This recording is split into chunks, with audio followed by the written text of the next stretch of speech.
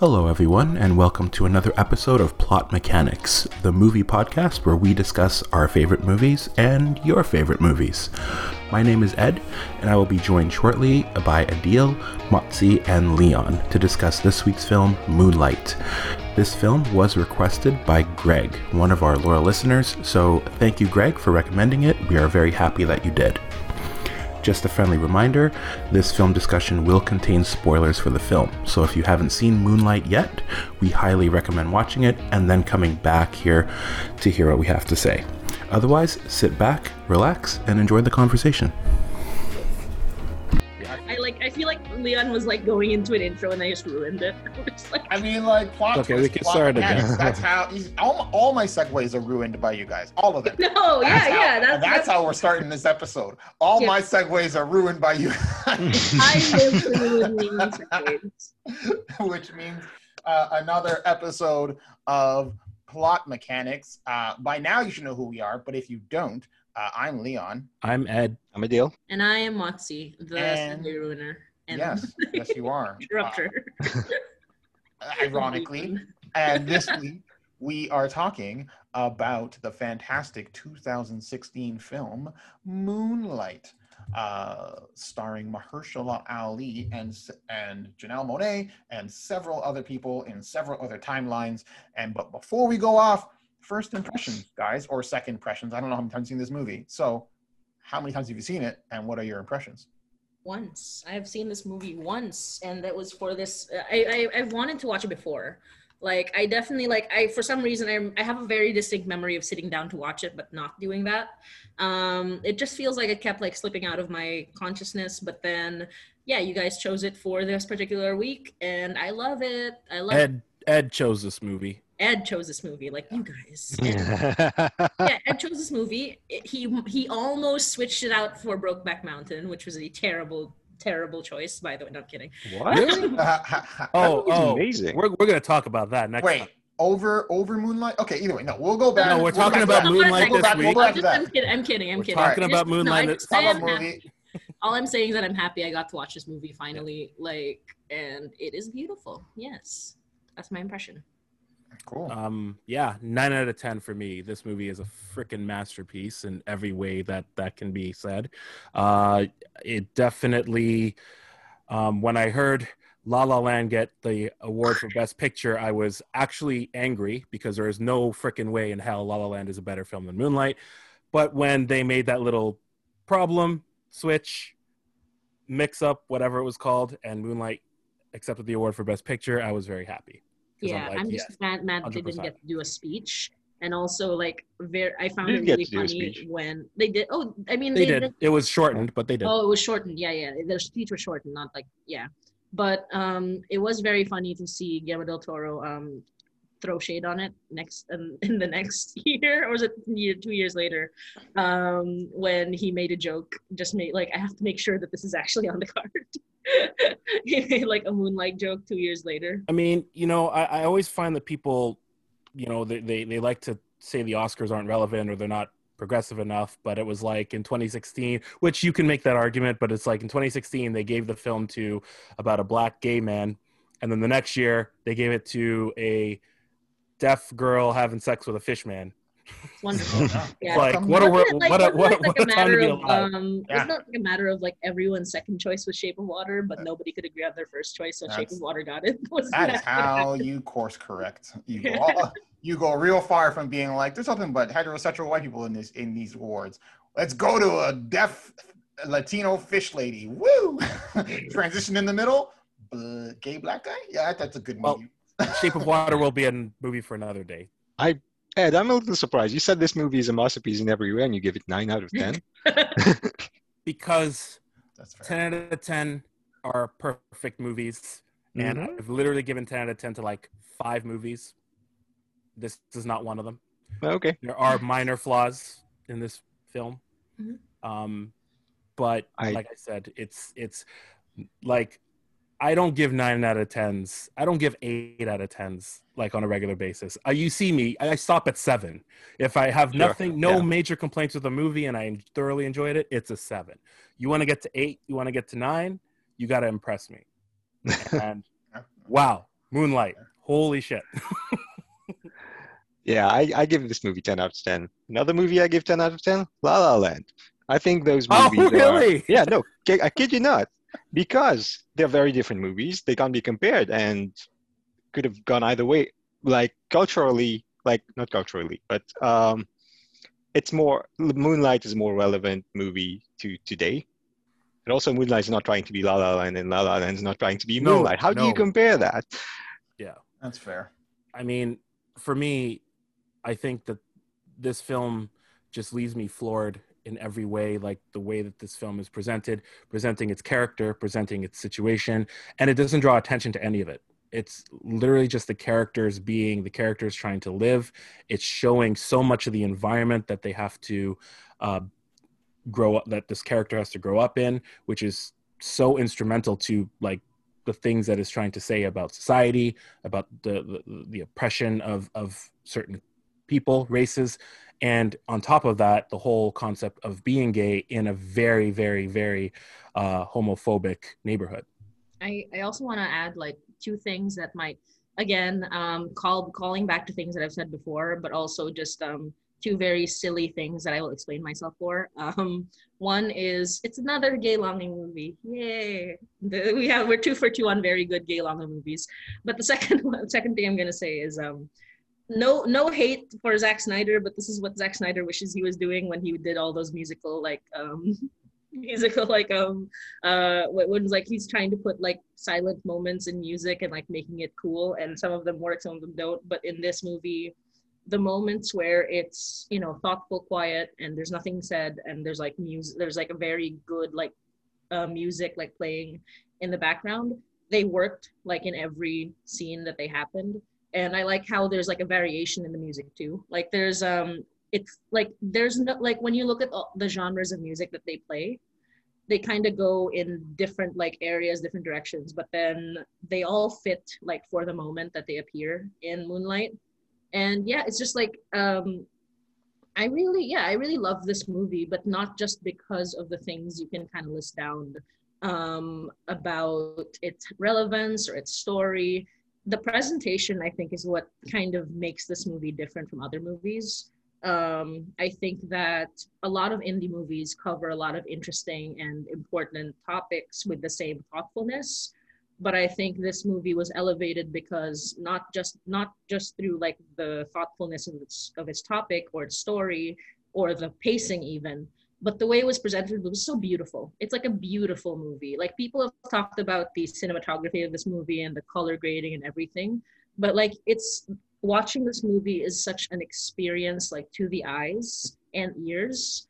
It's kind of, it mixes what I love about like turn your mind off blockbusters in which somebody has mastered spectacle, and the thoughtfulness and quiet like beauty of like an indie film with an excellent like story and pacing. So it's like those two together in this movie, it's like it's why I'm so glad I got to watch this movie. It's like presentation 10 out of 10, story 10 out of 10. Like I also have like maybe one or two small issues with this movie, but overall like it is beautiful while also being thoughtful. And some movies achieve one thing but not the other, you know, like it depends, and some of them achieve one thing more than the other. So this one kind of balanced that out really well. And Leon? So yeah, I'd say this movie can be graded on so many different levels. I'm gonna put it on a solid like 8.5, 9 out of 10. And that's mainly just because of the themes and how they balance it. I think there's very, very, very, very, very, very few movies that use a theme of not only understanding like masculinity in film, but also like Black masculinity in film. And that is something that never happens on film. And if it does, it's generally stereotyped. So for them to try and talk about those themes of Black masculinity, understanding that like the world that we live in, and it's an Oscar flick, needs to have that same relationship with Black crime and ghettos and all that fun stuff. And then infusing that with, you know, a main character who is gay.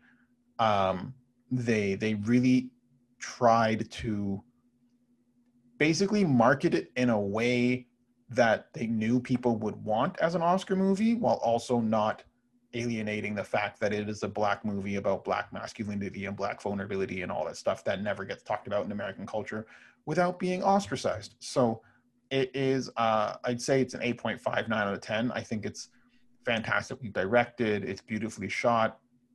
Its color themes are fantastic. Like visually, this movie is amazing. It's great. It's a good movie. Yeah, and like to go back to my little thing about La La Land and the Oscars, I was championing this film because we don't see this type of representation being celebrated the way like I'll say La La Land is a good film. I really enjoy it, but I think that those type of films have had their day, and I feel like a movie this good does need to be recognized, and does need to be recognized at a ceremony that is still kind of, as much as we like to say it isn't, it's still considered to be, fairly, the word that I'm like, it means something, in other words. Yeah, it's so prestigious. Prestigious, yes. Yeah. Like, it still means something. And so the fact that this film, because I don't think anyone made this film with that in mind. This was definitely a passion project, and a film that the director and the writer, Barry Jenkins, definitely felt strongly for about the issue. So with that, I think we should get into quick summary and then little box office, and then we can talk about the plot structure, I guess. And I do want to ask later on, like once we've covered like the plot summary and everything, that will also be a fun little callback to what I said about Portrait of a Girl on Fire. So which is an episode we haven't released yet. So if you want to listen to that, subscribe. We did that movie. I never know anything about the release dates. Don't ask me. Here, Ed put it on his YouTube ages ago. So if you paid attention, you know what we're talking about. But it's kind of one of those things where we'll reference a movie. Figure it out when it's like we'll reference something and it turns out the reference doesn't work. Well, people who haven't necessarily seen this or want to recap, Ed, would you like to pull a summary and then maybe a little box office as well? Yeah, it'll be fairly quick summary. Because spoiler alert, we're assuming that all of you have seen Moonlight. If you haven't, we are going to be spoiling the hell out of this movie, so it would be a good idea to go back and watch it. But if you haven't seen it in a while, we'll just do a quick recap. So Moonlight is a 2016 film written and directed by Barry Jenkins. It is based on the unpublished play by Tarell Alvin McCraney titled In Moonlight, Black Boys Look Blue. The film stars Trevante Rhodes, Janelle Monáe, Naomi Harris, Andre Holland, and Mahershala Ali. The film tells the story of Chiron in 3 stages of his life. The first is when he is a young child who goes by the name Little, and he's growing up in Liberty City, which is a neighborhood in Miami that has one of the highest populations of African Americans. Little is found in an abandoned crack house by Juan, an Afro-Cuban drug dealer. As Little refuses to speak to Juan or say where he lives, Juan takes him home to be with his wife, Teresa. Over the days that pass, Little starts to develop a closer relationship with both Teresa and Juan, which ultimately comes to a startling revelation that Juan is in fact selling drugs to Little's mother, who has a heavy addiction to crack, causing her to have sex for money and mostly neglecting Little. It is also at this young age that Little is questioning what a faggot is, as this is something his mother has called him before. The second segment is when Chiron is in his teenage years and is mostly a soft-spoken, heavily introverted person. His mother is still a drug addict. Teresa provides a safe space for Chiron to visit, but Juan is now dead. In this segment, Chiron is dealing with a bully who continually harasses and physically assaults Chiron on multiple occasions. The only person he feels safe around is his best friend, Kevin. One night, Kevin and Chiron are smoking by the beach where the moonlight is shining on them, and it is here where they kiss and have Chiron's first sexual experience.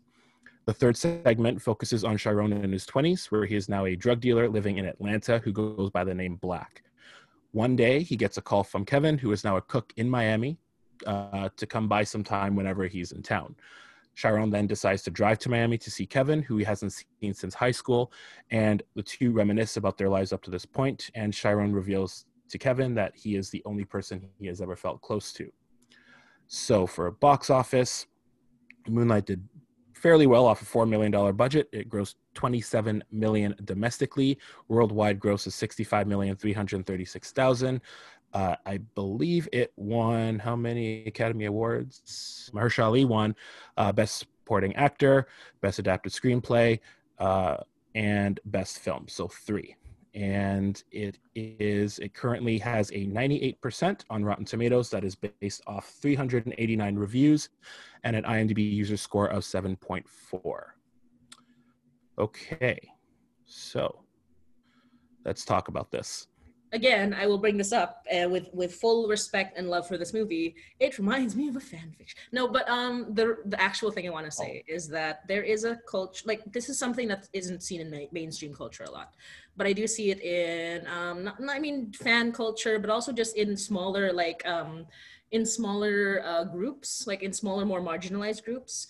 It is the celebration of of masculinity from a queer context as well. Like I'm obviously not the best person to kind of speak to that, but I do have a lot of friends who I've made through queer community, fan communities, and everything, who either grew up like with this kind of with this culture of like needing to be masculine, need to be more masculine, and kind of having to grapple with that feeling while also like being queer or like being gay, bi, etc. And it's so interesting, like a lot of this is covered in fan works, fan fiction, fan art, or even just by queer webcomic creators, that kind of thing, just because they're kind of grappling with it on their own. A lot of them are BIPOC, a lot of them are Black, Indigenous, POC, who either grew up with these masculine, like with these masculine expectations, or they are trans men who have to like kind of shift into the new masculine expectations that they are being like presented because they want to be trans, because they are trans men, and like have to see what that means like in the larger culture. And I think like seeing that in a movie that got this much mainstream attention it's like a comfort. It's comforting. It's like I've seen so many stories of that, but that's because I run within these circles. Like I've read the stories written by other people, and that's like fandom, because in fandom you have a lot of stories based on like very masculine, manly men, and fandom takes it and like ships them or whatever. But the context of that is that a lot of queer men are able to tell their own story, and this is a very informal setting. This is like something that's very comfortable, very fun. We all share the same love for it and everything. We share our own stories, but you don't see this a lot in mainstream. And Moonlight, I think, shares that a little bit of that. Like, here's my background, which is not represented often, like the Blackness that is shown in Moonlight. Here is the queerness that is shown in Moonlight. Like these two things, mainstream Hollywood and just shows in general have rejected so often, or if they cover one or the other thing, it's often pushing the rest of it aside. And I think it's beautiful, like you have this character who has to grapple with the very masculine expectations, Black masculine expectations, while also having to grapple with like being soft, or at least like having these feelings. And a friend of mine said that this movie feels very comforting. And I think it's because it could have so easily fallen into the trap of queer pain and Black pain. It's like it could have so easily been a movie about suffering and suffering alone, a bad ending, that kind of thing, like this and that, making that beautiful, quote unquote. But instead it decided, like, despite all the suffering being experienced, like as a product of just living in this situation, there is like beauty and joy, like in love and in like accepting yourself as a person. And yeah, like that's why this movie is so unique. Like, even though I've seen many stories of this in contexts that are not formalized or popularized, it is something that you don't see like on screen very often. And I think that's why it's both unique, but also so comfortable as somebody who has seen these stories in an informal setting. I think one of the biggest revelations for me in this film was the idea of Juan selling drugs essentially to Chiron's mom. I think that was probably the biggest twist for me that was the most shocking. I think that scene is essentially what cemented Mahershala Ali as, he's a fantastic actor, don't get me wrong, but that scene with Mahershala Ali like telling this 7 or 8 year old child that he's selling drugs to his mother, and then like it just fades as like Mahershala Ali as a drug dealer like breaks down, being like, I'm literally the reason your life is being like as hard as it is, and I'm trying to help you. And I think like that, just how Mahershala acted out that scene was like, give this man an Oscar. Like I remember watching it and be like, give this man an Oscar right the hell now. And then they did. So I was like, okay, well, yes, good. They did. That works. Yes, good. Yeah. We started breaking down crying. My God. Yeah. I was like, I love Mahershala Ali and everything. Let me like this movie has this movie is very, very, very, very well done at portraying humanity that I don't regularly see in movies that aren't focused around murder and war, or something that's like, humans are hard to deal with, so let's focus on whatever, crucifixion or war or apocalypse that we have to deal with. This was like, no, we're going to tell a story about humanity in its entirety. Now, of course, this movie is based off of a short story of someone who published like their unpublished anyways autobiography, so that kind of comes hand in hand on how these ideas are portrayed. I think that all of these actors deserved Best Actor, but I think it was just Mahershala Ali in that one scene that kind of cemented him. That I think that, and of course, like he was the first Muslim actor ever to win Oscar. I think that's true. So I'm not sure. I think him. I'm gonna say it. Also, like all three leads that played Chiron in different stages of his life all deserve some kind of recognition. Like I think all three of them contributed heavily to creating that character. It's kind of interesting because I remember like 2 years prior to that, Boyhood came out, which was basically a 12-year experiment of the same actor growing, each year, and you would see the actual growth, not just in performance, but in like actual physical and emotional growth. So it was almost like not like creating performance, but not so much a performance like that had to be built here, where it's like taking 3 different actors and saying, you all play the same character. This is your piece, and you all have to figure out how to create this well-rounded character, which I thought was an interesting, different approach to essentially showing like a life in different segments. Mm-hmm. I think I want to speak to the I'm sorry, I'll just quickly, I want to speak to the script as well, because like I find that the script, when I think about it like objectively, it's not that amazing. Like the script, like the dialogue, not the script, as a whole, but like the dialogue isn't that amazing when you break it down into parts. Like you just look at the dialogue, it's very basic, but I think in a way where it was smart enough not to try to lead the emotions. Like it's dialogue where it's very neutral in its quality. It's not trying to be anything special, but it is carried by the acting of like all the actors. Like it is carried by how the actors deliver them.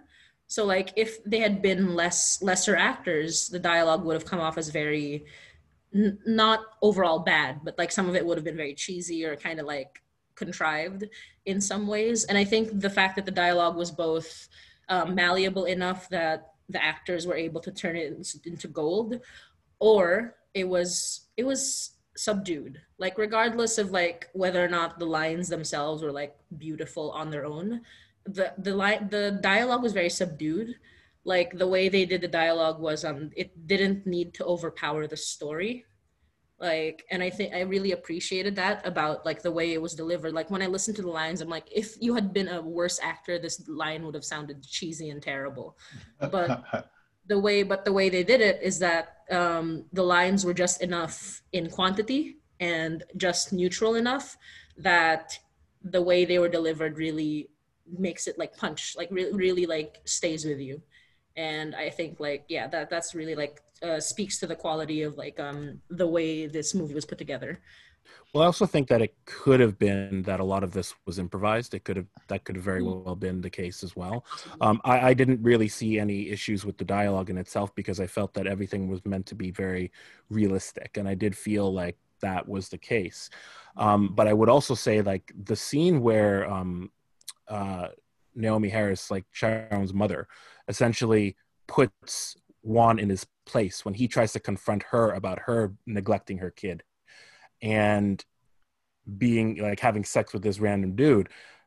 For me, like the dialogue, the way that was written was, it couldn't have been better written in terms of the dialogue, because like I've never heard a takedown of capitalism so like laser-eyed, where it's like you create the problem and then you try to impose a moral superiority over the person that's being affected by the problem you created. Yep. It was like perfect. Like I couldn't imagine any better way. Yeah. And that could have gone. I think that's exactly what you said, why you can't really have, for example, Matt Damon make this movie. Because that is a strictly like person of color minority mentality, especially living in Miami, especially having an understanding of, you know, what society does and how society works. And both at that time was the 80s, so crack epidemic, and then having like the school system, like they understood that there's a superiority problem in that society.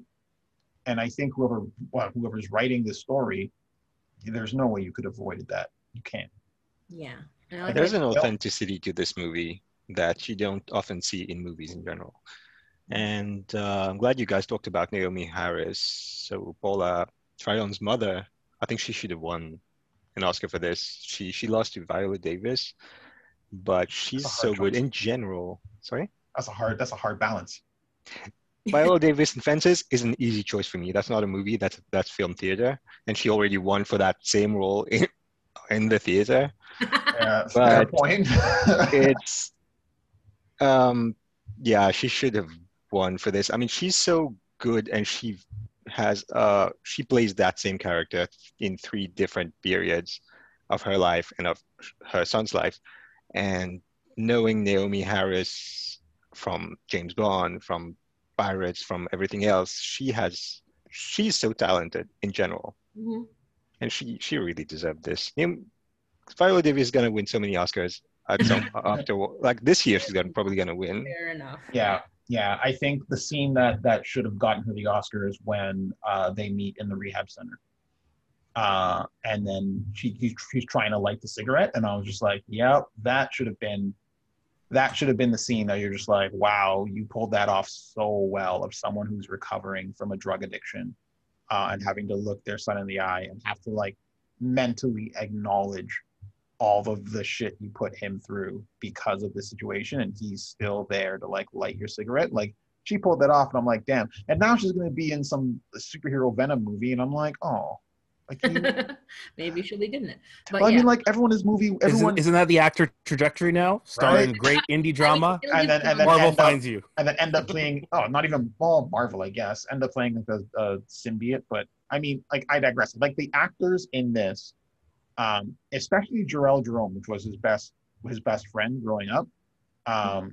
Like, considering that this was pretty much his first like acting role outside of like some short films, like they just literally picked this kid off the street and was like, hey, want to be in Moonlight? And I guess he said okay. And then his second role after that was When They See Us on Netflix. So I'm like, where did this kid come from? Just literally being picked up from some short film on YouTube and then being put in like 2 of the most powerful films around Black identity and Black culture in the last decade. Like, what happened? Like, I get this from Mahershala Ali. I get it from Janelle Monáe, who's always been like in those situations. I get it from Naomi Harris. I get it from Andre Holland. But like, where did this kid come from? He knows where he's going. But yeah, I also want to just bring up, I mean, obviously, like, I keep bringing this up a little bit, but I feel like it's, I remember like there being a discussion around lighting Black people in movies after this came out. or was it even, I don't know if it was like, yeah, it was a result of this one, right? Because like specifically even like the line that says like black boys look blue in the moonlight, I'm like, it's also like it sparked a discussion about how like lighting black people in movies has always been so overlooked, in the same way that styling black hair in movies or TV shows have been overlooked, et cetera, et cetera. Like a lot of things, small, like seemingly small things in a production that really highlights how white centric everything has been.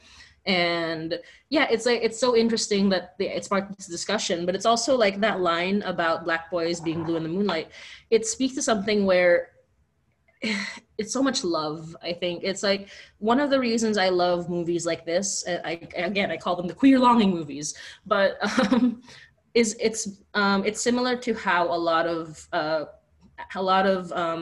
queer made stories are so vibrant, because it's a lot of longing, it's a lot of love, like for something, it's looking at the beauty of things that very often you can't have, which I think is and when you can have it, there's like this perfect moment of ecstasy where it's like it worked out, because that's a tone that I feel is lacking in certain films. See, but Where I'm sorry, finish your thought, and I have a comment on that. oh yeah, it's just like it's a tone that's lacking in a lot of films where um having this like love for a certain something, like whether it's shown in the visuals or whether it's shown in the storytelling, it doesn't show up that much. It's like this is what romance movies fail to do very often, even though I do love very specific ones. When you love something that much, and when you center your art on that, it shows. And I think like the way Moonlight shows it is, yeah, like the moments where it's quiet and they're like looking at each other and they're clearly in love are so powerful. But it's also the moments between uh, Juan and Little, where it's like the love of like it's tenderness from a sort of father figure.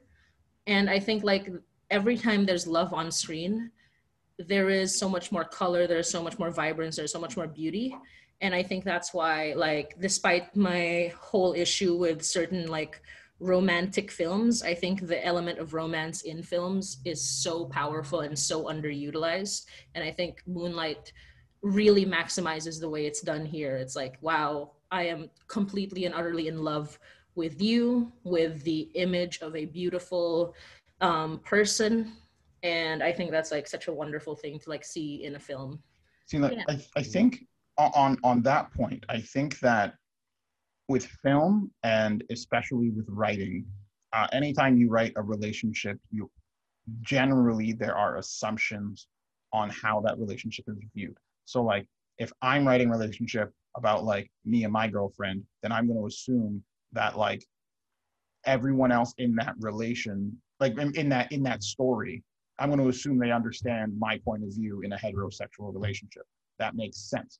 If you're writing a movie that doesn't have those assumptions already cemented in pop culture, you generally have to spend more time in character development. You have to spend more time in scripting. You have to spend more time in depictions of this person, because all of the assumptions that everyone in pop culture is used to is thrown out the window.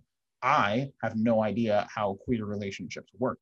So watching this movie, I now have to be basically handheld in understanding how those relationships are in fact different than what I am expecting from a heteronormative point of view. But So, I think that's kind of this one of the main points of this film, which isn't even so much about the relationship. It's about expectations. The title and the like the title Moonlight, and where it's derived from, the saying of in the moonlight, black boys look blue, is kind of a contrast on that. It's like the idea of the expectations of what we think a black person would be, or a black male, I would say, right. specifically a black male, the idea of masculinity, black masculinity, or just masculinity in general, which is basically this person who's got to be like hard, tough, prone to violence, all of these things that we expect these people to be like. Exactly. You know, and the idea of the Moonlight show reflecting blue is like, it's not like that at all. These Right. are not the expectations that you should have, because that's not how all people are. It's not how Black people are. And this character, like Chiron, is dealing with the fact that, you know, he doesn't have a father figure. Everyone in his life, every male in his life, is trying to exude that masculinity.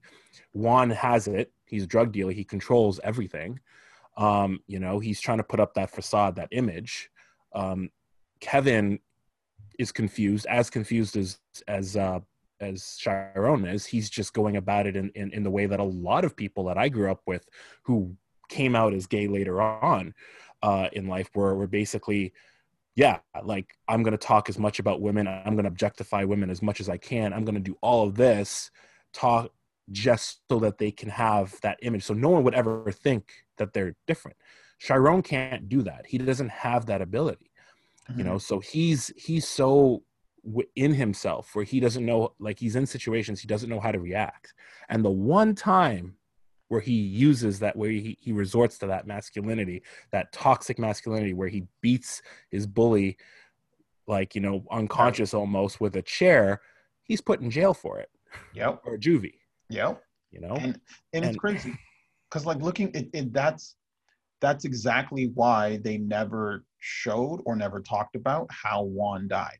Like, they actively decided, even though he's a drug dealer, you can make assumptions about how he died. But the movie was just like, you have an expectation that he's a drug dealer and this is how he's going to die, police shootout or gangster or whatever. And we are not going to tell you about it at all. We're just going to say Juan died. Deal with it. And all of the expectations that everyone has watching a movie about Black people, it's almost like people would go in being like, oh, did Juan get shot? Did the cops shoot him? Did another drug person come after his territory? Blah, blah, blah, blah, blah, blah, blah. And they just didn't bother. They're just like, no, it's not a point of the movie. Our point is to subvert expectations. You expect to have some kind of violent drug outburst happen, and Mahershala Ali go out in a blaze of glory on the sidewalk shooting at cops. And they just said, no, we're not gonna fuel that stereotype. It's not to necessarily just about expectations. It's more that it's not important to the story. What's important is that Juan is not there for Chiron. And when he's growing up, especially in his teenage years, if he had Juan, his life would have been different. Because in the end, when he grew up, he took everything that wasn't good about Juan and became, even though Juan was his role model, everything that Juan had that was compassionate, well, not necessarily a lack of compassion, but the way he was as a person, the good side of him, was not what Chiron chose to put forward. And I think that's Juan's character, even though he's only in the first third of the movie, his presence or absence is felt throughout.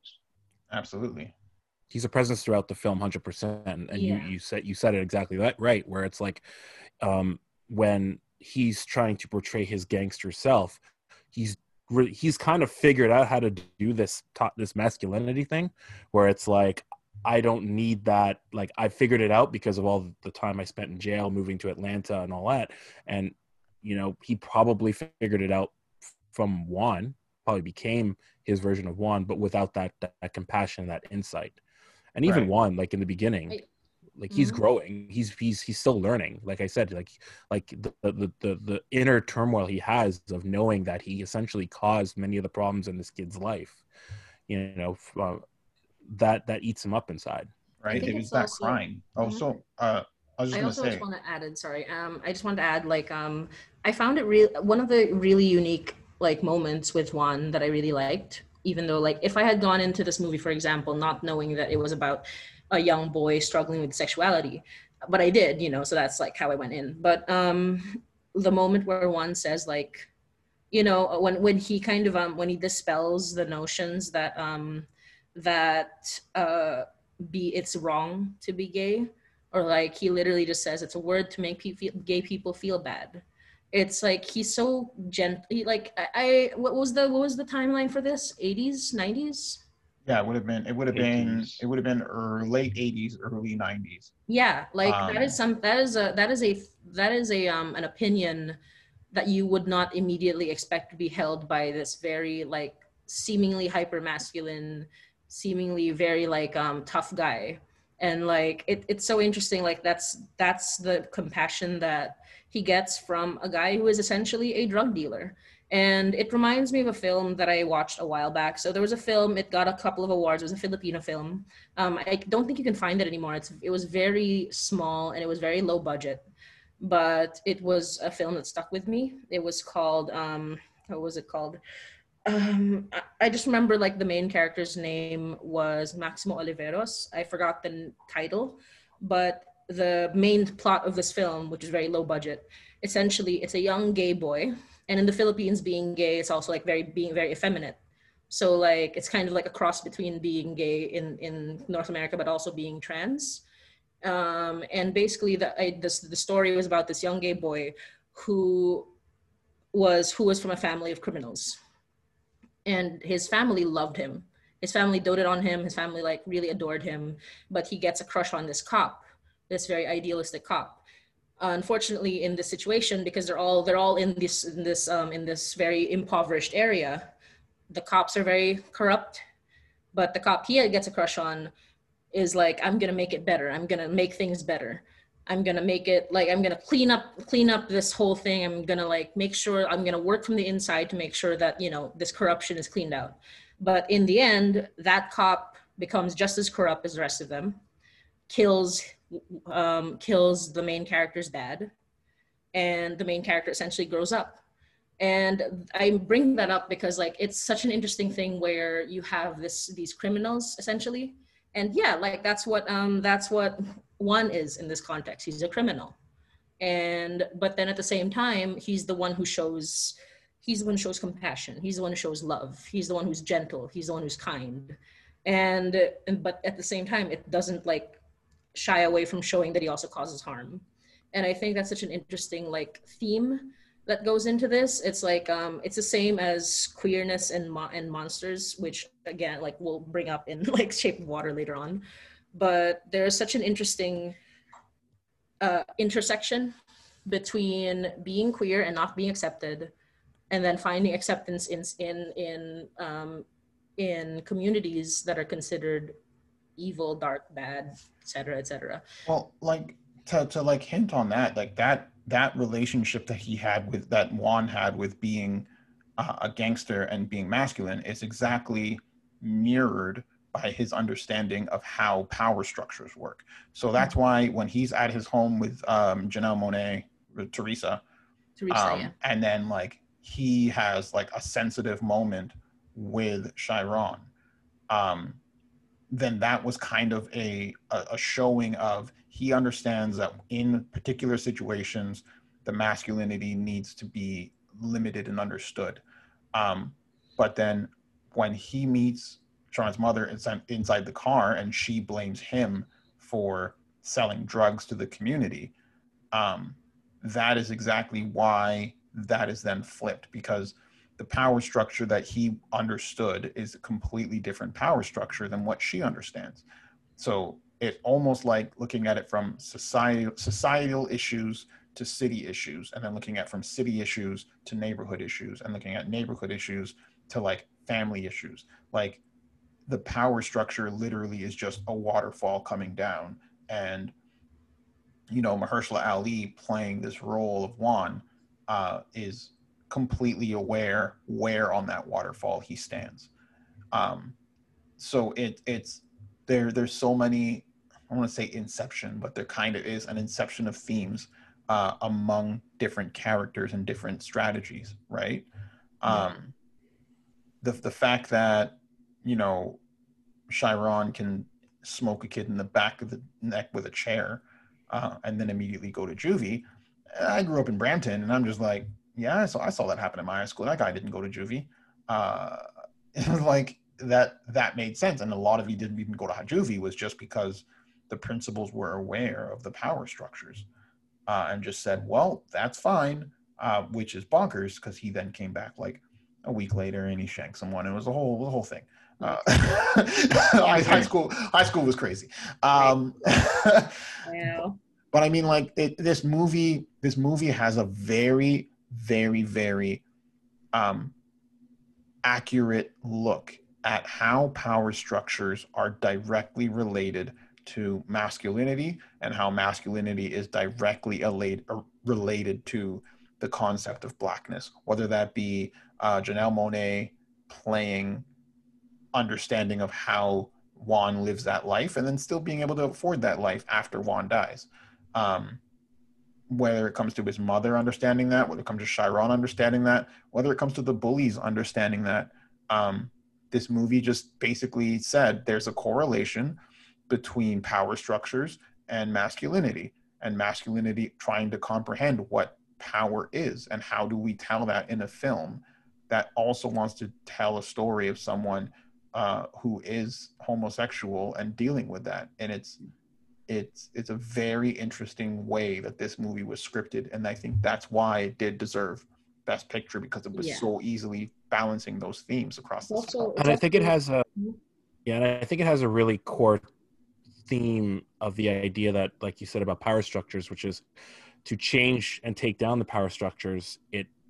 Sometimes it takes a long time. It's slow. It can be painful, and it only happens in small little things that eventually will compound. Like just the idea of one understanding that he has a role to play in the community, even if he's part of the problem. He still takes in this boy. He still has the he accepts the responsibility of taking care of Chiron. It's little things where it's like, Chiron making that decision to go visit Kevin after he's been away for so long.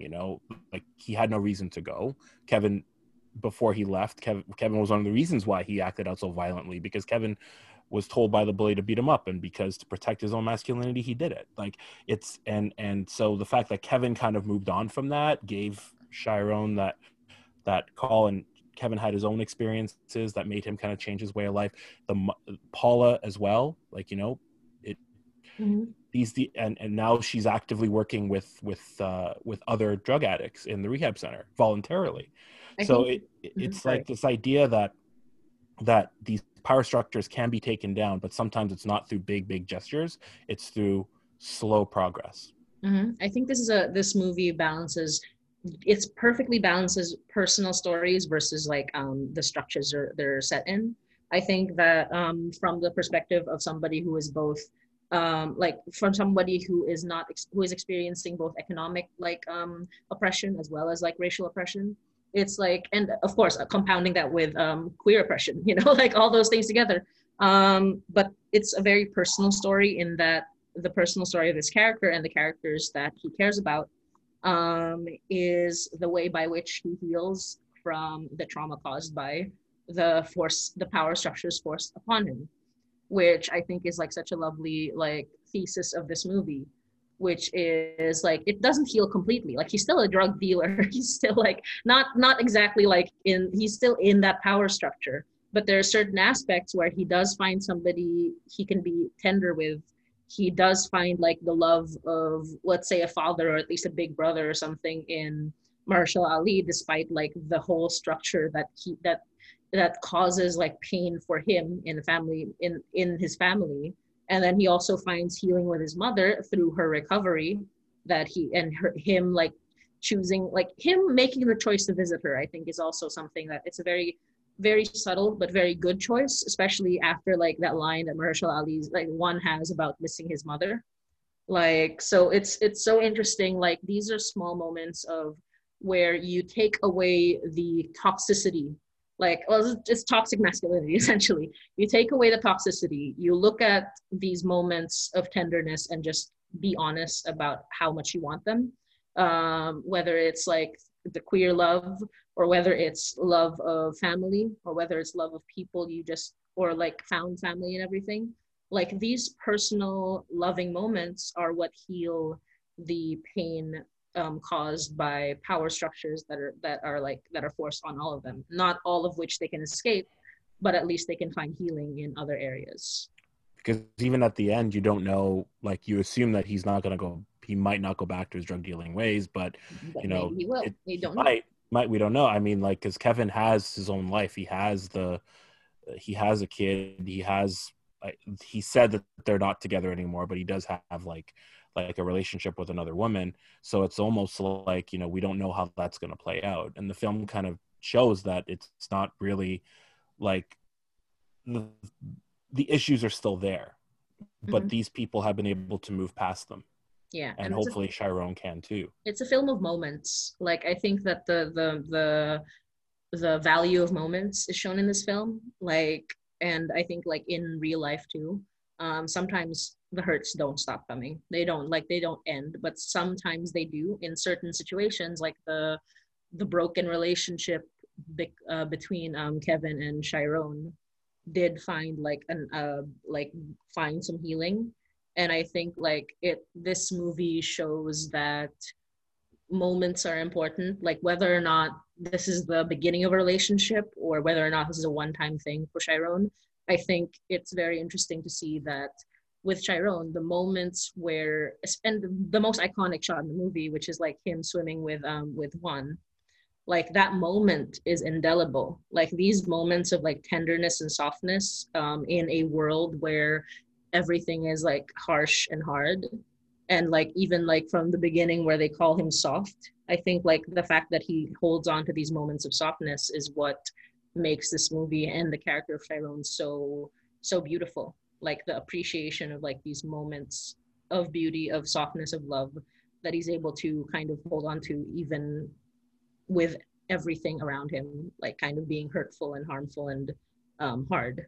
Yeah, right. And like that was the whole the idea of having like water as a like useful theme of this, right? Like him being like swimming as a child, and then him and realizing that water is fluid and it can be both rough, and then the waves are big, and having someone there, and then immediately when that role model is gone, the water essentially is ice, and dealing with coldness and hardness, and how he's still trying to heal from being like curb stomped by a bunch of people, and having the ice of the water and that ice bath justify that. And then you have him when he goes into the bath and just like trying to understand where these like why his mother's being treated that way. Like the idea of using water in all of its forms to kind of also like visually tell the story of that, how he's dealing with these things, but still understanding the cleansingness of this is one of like the most fantastic like directing like strategies that I've seen in a long time. Like, and remember, you get color theory and you get color in movies all the time. You get cinematic shots in movies all the time. Very rarely do they take an actual substance and use that as a storytelling element in any film. And I'm like, oh, well, that's unique that most directors can't do. Unless we forget, water was like in the scene where he meets with Kevin. Like, what does he drink?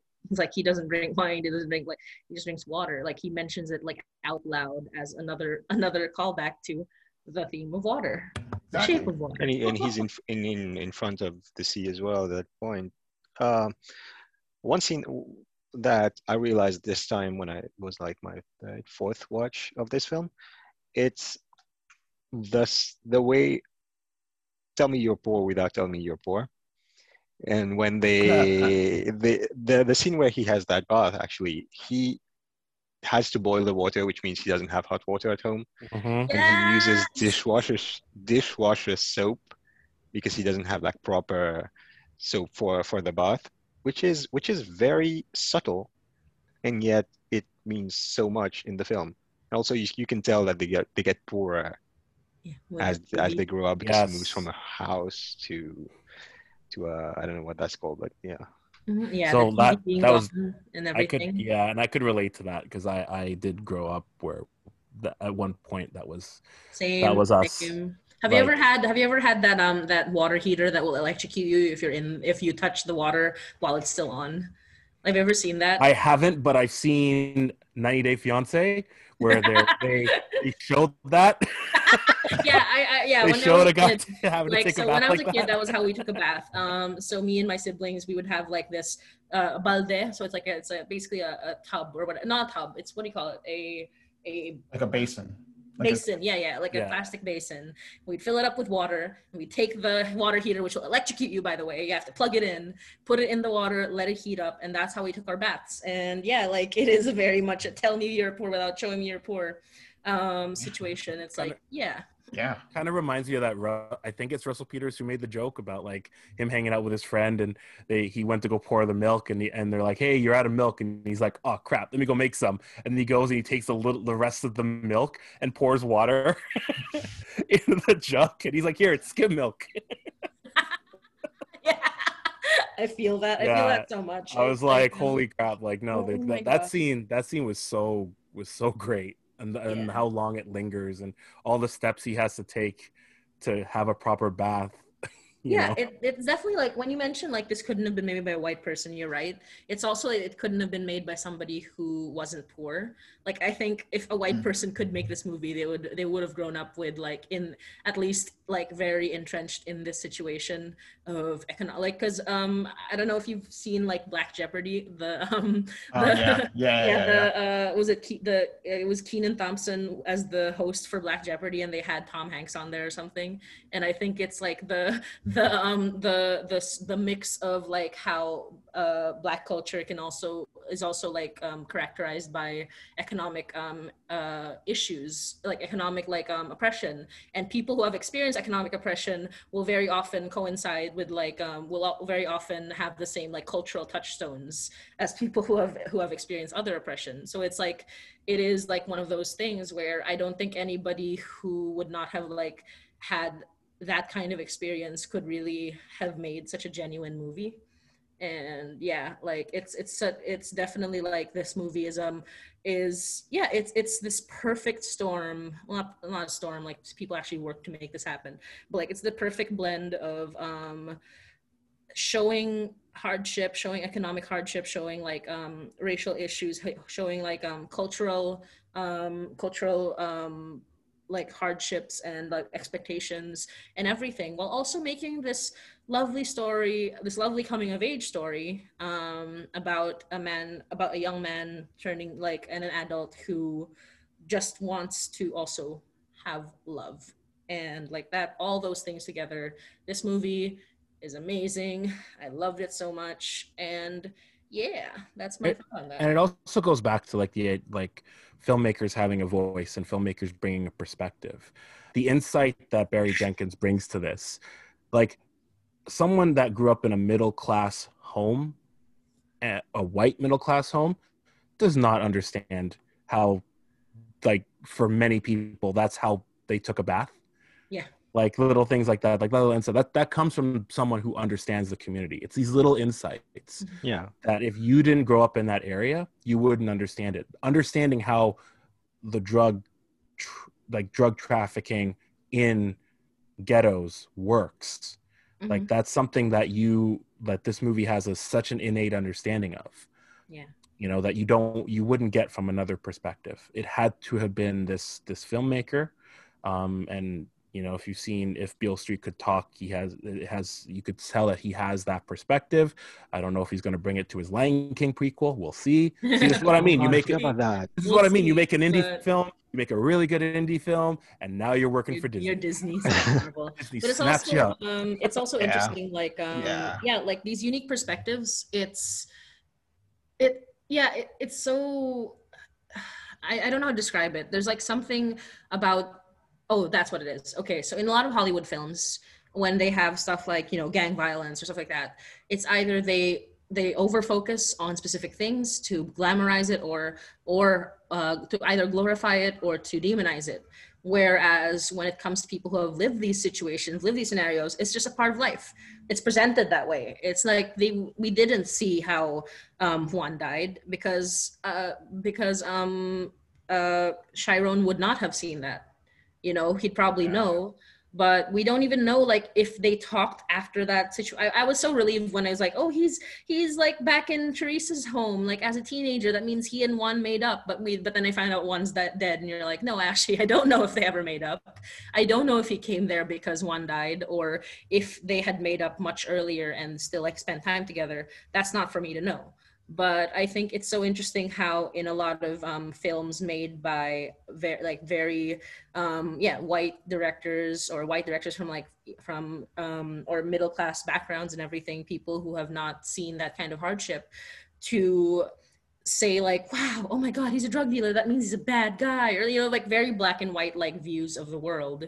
Whereas in this scenario, it's like, it's just life, it's like, uh-oh, he's a drug dealer, that fucking sucks, but also he's also like my source of like positive, he's like a positive role model for me, and he takes care of me. So what does that leave me? It's again going back to that film that I mentioned. I think the actual title was something about the coming of age of Maximo Oliveros, but it's said in such a way where the coming of age is meant to be for women. So it's like it's kadalagaan basically means like becoming a young woman. So, but then it's like referring to this character who is quote unquote male. We don't actually have like distinction between being gay and being trans, so that's kind of like a whole other thing. But in that film, it's the same thing. It's like his family is a family of criminals. You understand that. That's like, but at the same time, the ones who are evil in this film are actually the cops, but the family isn't innocent either. And this kid who's like caught in all the crossfire of a family that is engaged in criminal acts and will eventually like kind of experience like something that backlash, which they do. And then also like looking at police who are supposed to be this pillar of the community being completely and utterly corrupt, and even somebody who's very like noble and fair-minded just getting caught up in that corruption. And then like having no answer. You don't have an answer for that. This person, the very last shot in this movie was this kid just like seeing the cop and walking away. And that was the last shot of this movie. And I think a similar thing can be said of Moonlight, where they don't magically solve the drug problems. He doesn't magically like end his role as a drug dealer. These are things that are beyond their personal story that they have to deal with, and it's presented in a way where it's like, you're not going to find magical solutions to these things. And that's a perspective that a lot of Hollywood will refuse to do. They'll try to either save the world or they'll ignore it. Like they'll take this personal story and then try to they'll kind of like swerve out of the way of any moral ambiguity, despite the fact that moral ambiguity is part of life and you can't really escape it. Yeah, I mean, this movie basically tells you that you can't box people. It's there's no good guy, there's no bad guy in this. There's just people. And Juan, he's a complex human being. Chiron, same thing. Paula, all of them. And then that's actually one of the themes of the movie, because some people especially would categorize people as good guys or bad guys, or like the whole nonsense about a good guy with a gun and a bad guy with a gun. I mean, how do you know who's a good guy and who's a bad guy? How do you define stuff like that? So that's stuff that society tells us, but you can't box people. And that's why at the end of the film, at some point, Chiron just says, well, I'm me, because he's unique. He's not a category, he's a person. But just a quick note to what Leon said when you talked about Black masculinity and everything. No white filmmaker could have made this movie. No non-Black filmmaker could have made this movie. With a movie like Moonlight, you're absolutely correct, Adil. You cannot have this being told from any other perspective. It doesn't work like that. But like, if I write a story and it has a female character in it, I'm not female. That makes it very difficult for me to actually say, hey, what does this character do? Like, how will this character react in this point of view, even though I'm a male writing about female? I can't write a story with just all male characters, because that's ridiculous. When you boil it down, it's hard to constantly have the idea of how a character will react in a particular story. On the other hand, you cannot write about the themes that are presented in Moonlight from that point of view. You can write like character point of view, but not the themes. So the themes Exactly. about, you know, black masculinity in general. The theme actually being about like people who are queer, then someone who is not of that can't write it. There is ideas of how like Patty Jenkins wrote about Wonder Woman. Was that necessary? Probably yes. Was Patty Jenkins the person who should do it? Probably not. But you cannot have a movie that has a theme of female empowerment without a female behind it. But you can write a movie about a powerful woman without necessarily having a male behind it, as long as the themes don't reflect it. Well, I was going to say, like, I agree and I disagree, because I do believe that anyone that takes care in crafting their characters can essentially write, you know, like a straight guy could probably write a gay character, you know, could write a powerful female character. The difference, I think, is when you're trying to make a movie specifically about that experience. Like Portrait of Our Lady on Fire could not have been made by any other woman other than Celine Sciamma, because she is queer and she has had that experience. She comes from that perspective and that experience. So I think when if you're trying to make that specific kind of movie, yeah, unfortunately there are nuances that you're not going to fully appreciate or comprehend or be able to translate to film unless you come from that world. So I think it's also like I think it's also the context. Well, again, Cuties was brought up by someone raised in that world. I think it's also like it's the Avatar question, isn't it? Avatar: The Last Airbender, not Avatar the Yeah, the movie doesn't exist. Movie. Avatar question is that what is more here? The Avatar James Cameron movie doesn't exist. Oh, that's Pocahontas on steroids. Well, we'll talk. Monty's trying to make a point. All right, Monty, make a point. Go ahead. It is Avatar: The Last Airbender, a good show, etc. But it was very much helmed by an all-white or all mostly white like creative team, and there is no denying that it did like do a lot for like Asian representation in media, but it means that these are jobs that Asians did not get despite the story being told. So it is like I am of two minds here. I am of two minds in that, one, it is perfectly possible for somebody who does not exactly match the background of a certain character or story to tell that story, but it is also a matter of who's getting the job. Like, and in Hollywood, where everyone talks about how the person who deserves the job gets it, which is not true, because we all know, as people who have worked in film industries or creative industries of some description, that it's about networking. And when your network is all white people, when it's all white straight people, you're not gonna get diversity behind the camera unless you really lobby for it. And I think that lobbying for diversity behind the camera does not necessarily mean that people have to match the exact background of the character or story that they're portraying. Right. It just means that, one, more BIPOC people need to get more jobs. One, that's like from a very practical standpoint, people need to get hired. And when you're pulling from the same network that you've been pulling for the last 20, 30 years, it's going to be white. It's going to be, and that's not good. It's a nepotism, essentially. It's kind of cultural nepotism. But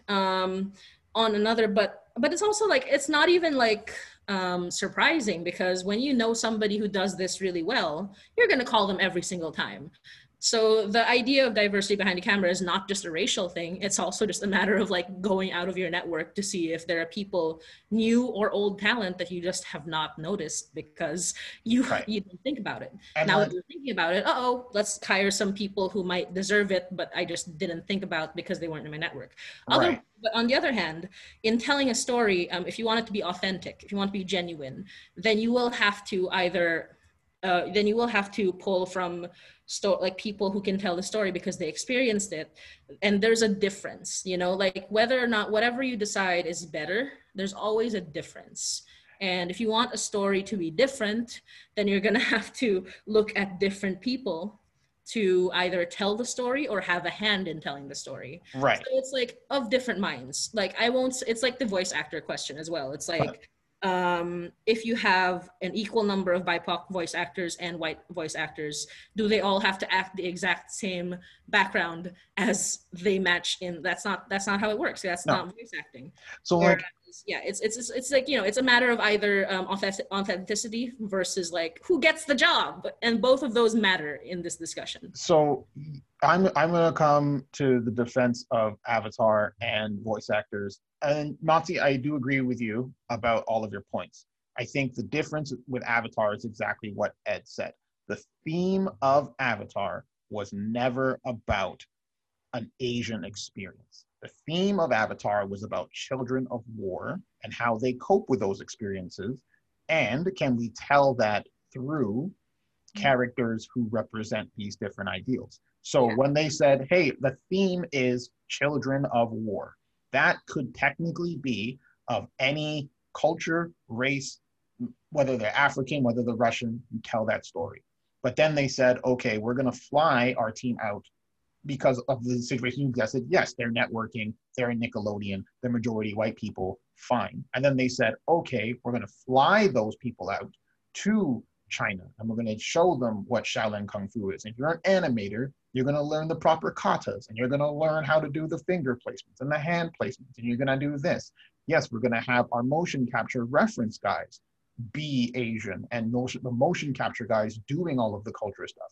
We're going to talk to people who actually are like yogis in India and in Sri Lanka, and invite them over and have seminars on that. The theme in itself was children in war. But just like Ed said, you can't have the theme be different, but then you can also have the representation be done. In terms of like voice actors, 80% of it is, yes, you have voice actors in the situation, but also if you look at, we'll use Black people in England who all have British accents because they're from England, and you want someone to have a British accent, you like, if you look at like Cree Summers and all the major Black voice actors that I use off the top of my head, but I can't do it under pressure. Lamar. You can't, that voice acting is a very double-edged sword, because you can have Black people in Japan, but because they're behind the scene, their character representation doesn't necessarily match their voice. So if people are like, oh, we need to have the proper voice actors, and I'm like, yeah, but y'all forgetting that Phil Lamar played Samurai Jack, and yeah, I ain't taking that away from him. Definitely a case by case basis. You have Cree Summers who did Penny and Inspector Gadget, the blackest of black chicks who literally like doing this little like about being in black about being Black in a Black college in America and having to deal with racism, played a blonde-haired, blue-eyes white lady as Inspector Gadget's niece. I'm like, don't take that from her. It is a case-by-case basis, especially going into, like, I always like to pull the, I'm sorry really going into this, but essentially the comparison between Overwatch and Hades, the games, like, because you have Overwatch, which casts people that match the cultural background. They cast, like, they make sure, except for like very specific characters, they're like, this person is Swedish, so let's cast a Swedish person. This person is like, this Nigerians, was cast a Nigerian person, et cetera, et cetera. That's one way of doing it. It's a good way of doing it. The other one is Hades, in which half the cast is voiced by a Black man, and none of the characters that he voices are Black or like Black or look Black. Whereas you have one Black character, Black-looking character, a couple of them, but like voiced by white actors. But again, these are all fantasies. So again, there's a kind of like, it's a case-by-case basis, right? Right. It is like a matter of, but again, like all of these discussions about authenticity, story, etc., like behind the scenes, and also like opportunities. All of these things, it's like, and in Moonlight, as with Moonlight, it's all in, this is what intersectionality looks like. Intersectionality is taking all of these differing aspects of life, of culture that you have to think about, and thinking about how do these things fit together. And there is no one right answer. And I think that's like what's so powerful about discussions like these. You have a lot more nuance in, it's a case-by-case basis. Sometimes this is right, sometimes it isn't, but you have to think critically about what this all means. No, I just want to say, no, I agree that lately on, for example, you can write a strong woman, you can make a movie about strong women. Yeah. if you're, as Ed was saying, if your theme is about womanhood and you don't have any woman in the creative process, then there's an issue. Yes. Now you can Facts. direct it, you can write it, but if you're writing about womanhood, you should have a consultant at the very least to work with you on stuff like that. I think, it reminds me of a recent film, The Invisible Man, where Ooh. much of that film is about domestic violence, domestic abuse from a female perspective. And I know Lee Winnell, when they asked when he was interviewed about, how did he capture this, he said, I knew right away, I am not the person that could tell this story. Like, I am a man. I've never been in these positions. So he went and interviewed domestic abuse counselors. He had people consult him. He asked Elizabeth Moss to give as much feedback as possible in portraying that. And I think he did a great job, but I think he also had the buffer of it being a horror film or a sci-fi film. So he had that, like, it's a genre film. We want to get this aspect right, because there's a lot of allegories that we have about this film, about domestic abuse, but he has that comfort buffer of it being an allegory, of it being a genre picture. Whereas with Barry Jenkins and Moonlight, this is very much a specific experience that he's trying to provide every single audience member who watches this film about what it's like to be a Black gay man growing up in poverty-stricken neighborhoods, rife with crime, rife with drugs. And that is such a specific experience that the only way this movie would work is being authentic, is wearing its authenticity on its sleeve. And the only way you get that is from living that experience or being surrounded by that experience. And I think this film, why it's so important that this film was recognized at the Oscars, is recognized as one of these great masterpieces, is because of how it does that. And just how well structured it is in these three segments. Like, going back to Adil's point of, like, you see a person, you kind of form your opinion of them. Well, these people are presented in three different stages of their life. If you meet Paula at the end of the film, she's a wonderful human being. You meet Paula at the beginning of the film, you can't stand her, Yeah. And this film is really all about that. It's about experience. Yeah, and it's about people, it's about moments. It is wonderful in that way. And just to quickly bring up, I'm sorry, like the point we were making a while ago, just as a thought, like, not, I don't have a point to this. It's just that when speaking of, like, telling authentic stories, even if you don't necessarily match the background of the person, like of what you're telling, I think of Kipo and the Wonder Beast, in Wonder Beast series, in which the showrunner was white. But if you watch this show, it's a very Black cultural show because of the way, like, a lot of creatives behind it were Black, and, like, bring a lot of, like, music and, like, the voice actors and everything. It's just, it's so fascinating. Like, and similarly to the Watchmen show, which brought the Tulsa riots back into center frame. Again, the head writer was also white. And it is, like, a matter of, and a similar thing about, what was it? I think it was the Black Jeopardy, like, skit as well. The writer was also white, if I remember correctly. And it is a matter of a lot of white creatives, not all of them obviously, but, like, a lot of them feel insecure by the idea that there needs to be authentic representation, because it's like, well, that means that I am no longer allowed to tell my story, which is not what that means. But I think, like, there is, it's so interesting, like, to look at how authenticity can be portrayed, even if you don't match the exact background, if you are both honest and, like, very thoughtful and genuine, and also, like, do your research, first of all. Second of all, if you have if you have the authentic voices to kind of bring them forward, if you, like, push them up in such a way where, even though you're the head, quote unquote, of this operation, you are basically, like, you're not egotistical. You're not, like, thinking you're more important than your entire team. That's another way to do it. And I think like even though it's not the situation for Moonlight, I think for a lot of shows and TV series in which diversity is like what something they want to like push as a sort of like memo, as an memo in internal memo or something. I think like it's more important to be respectful and open to more voices, as opposed to just thinking that if you have an all black behind, like if you have an all black crew that fixes all the problems, that's not going to happen.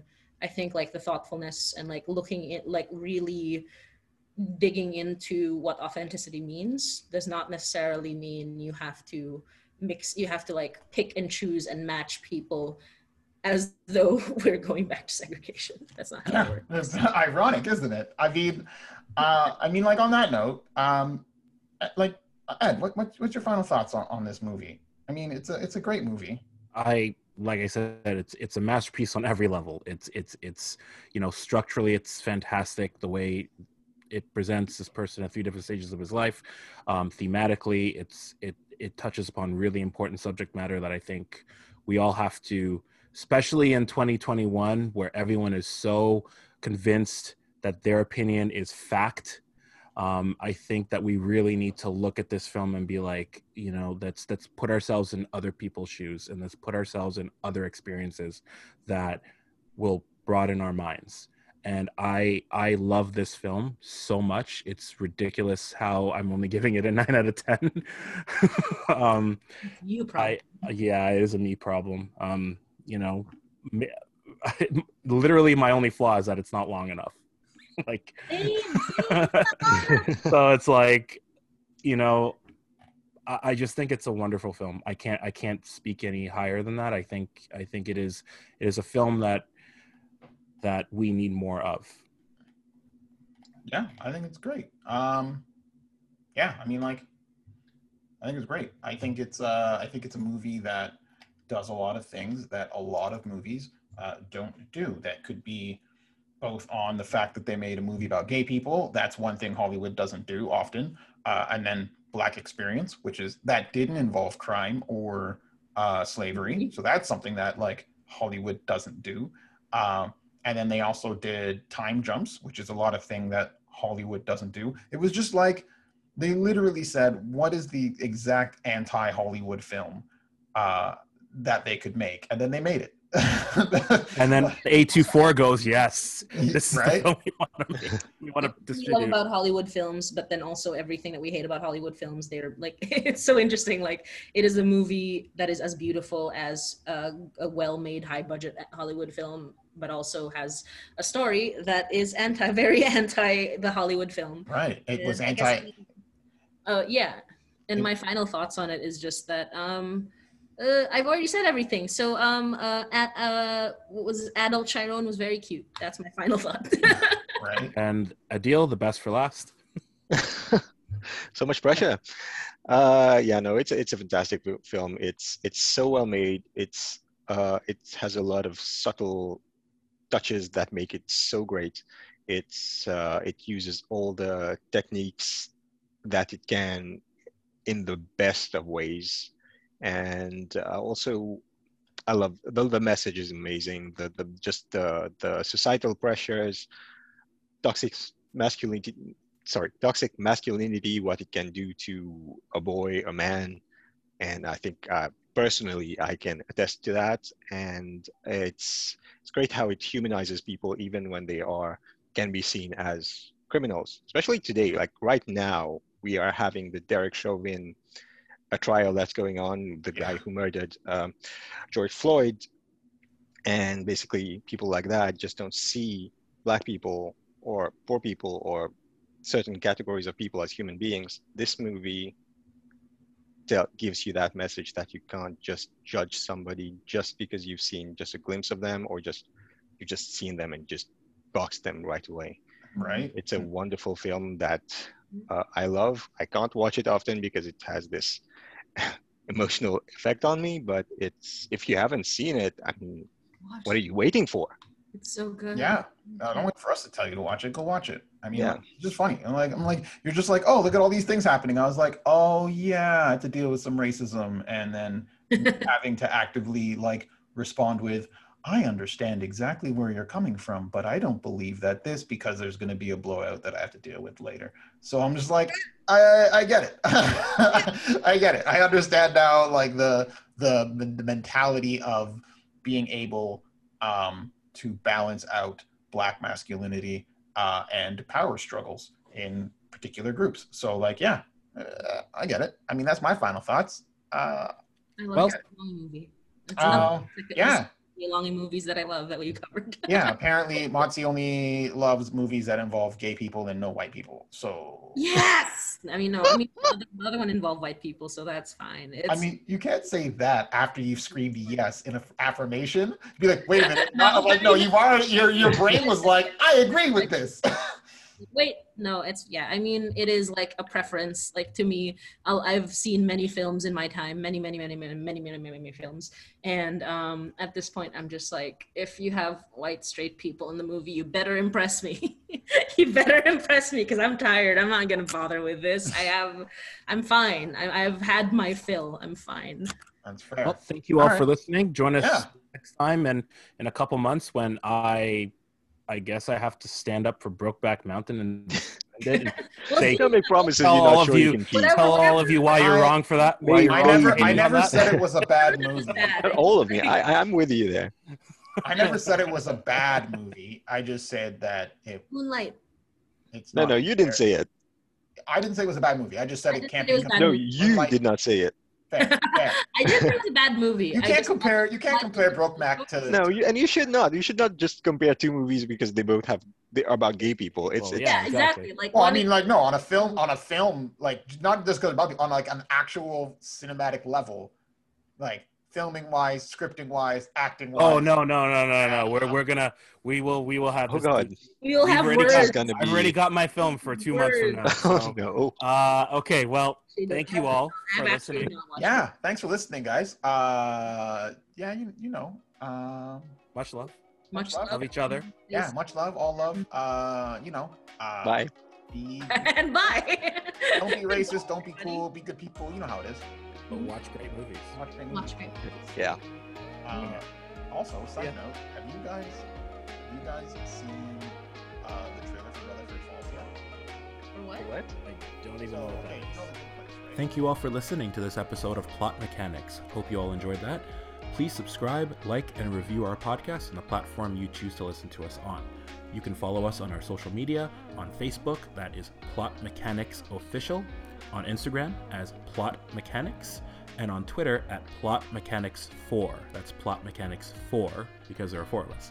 Thank you for the support and hope to see you all next week.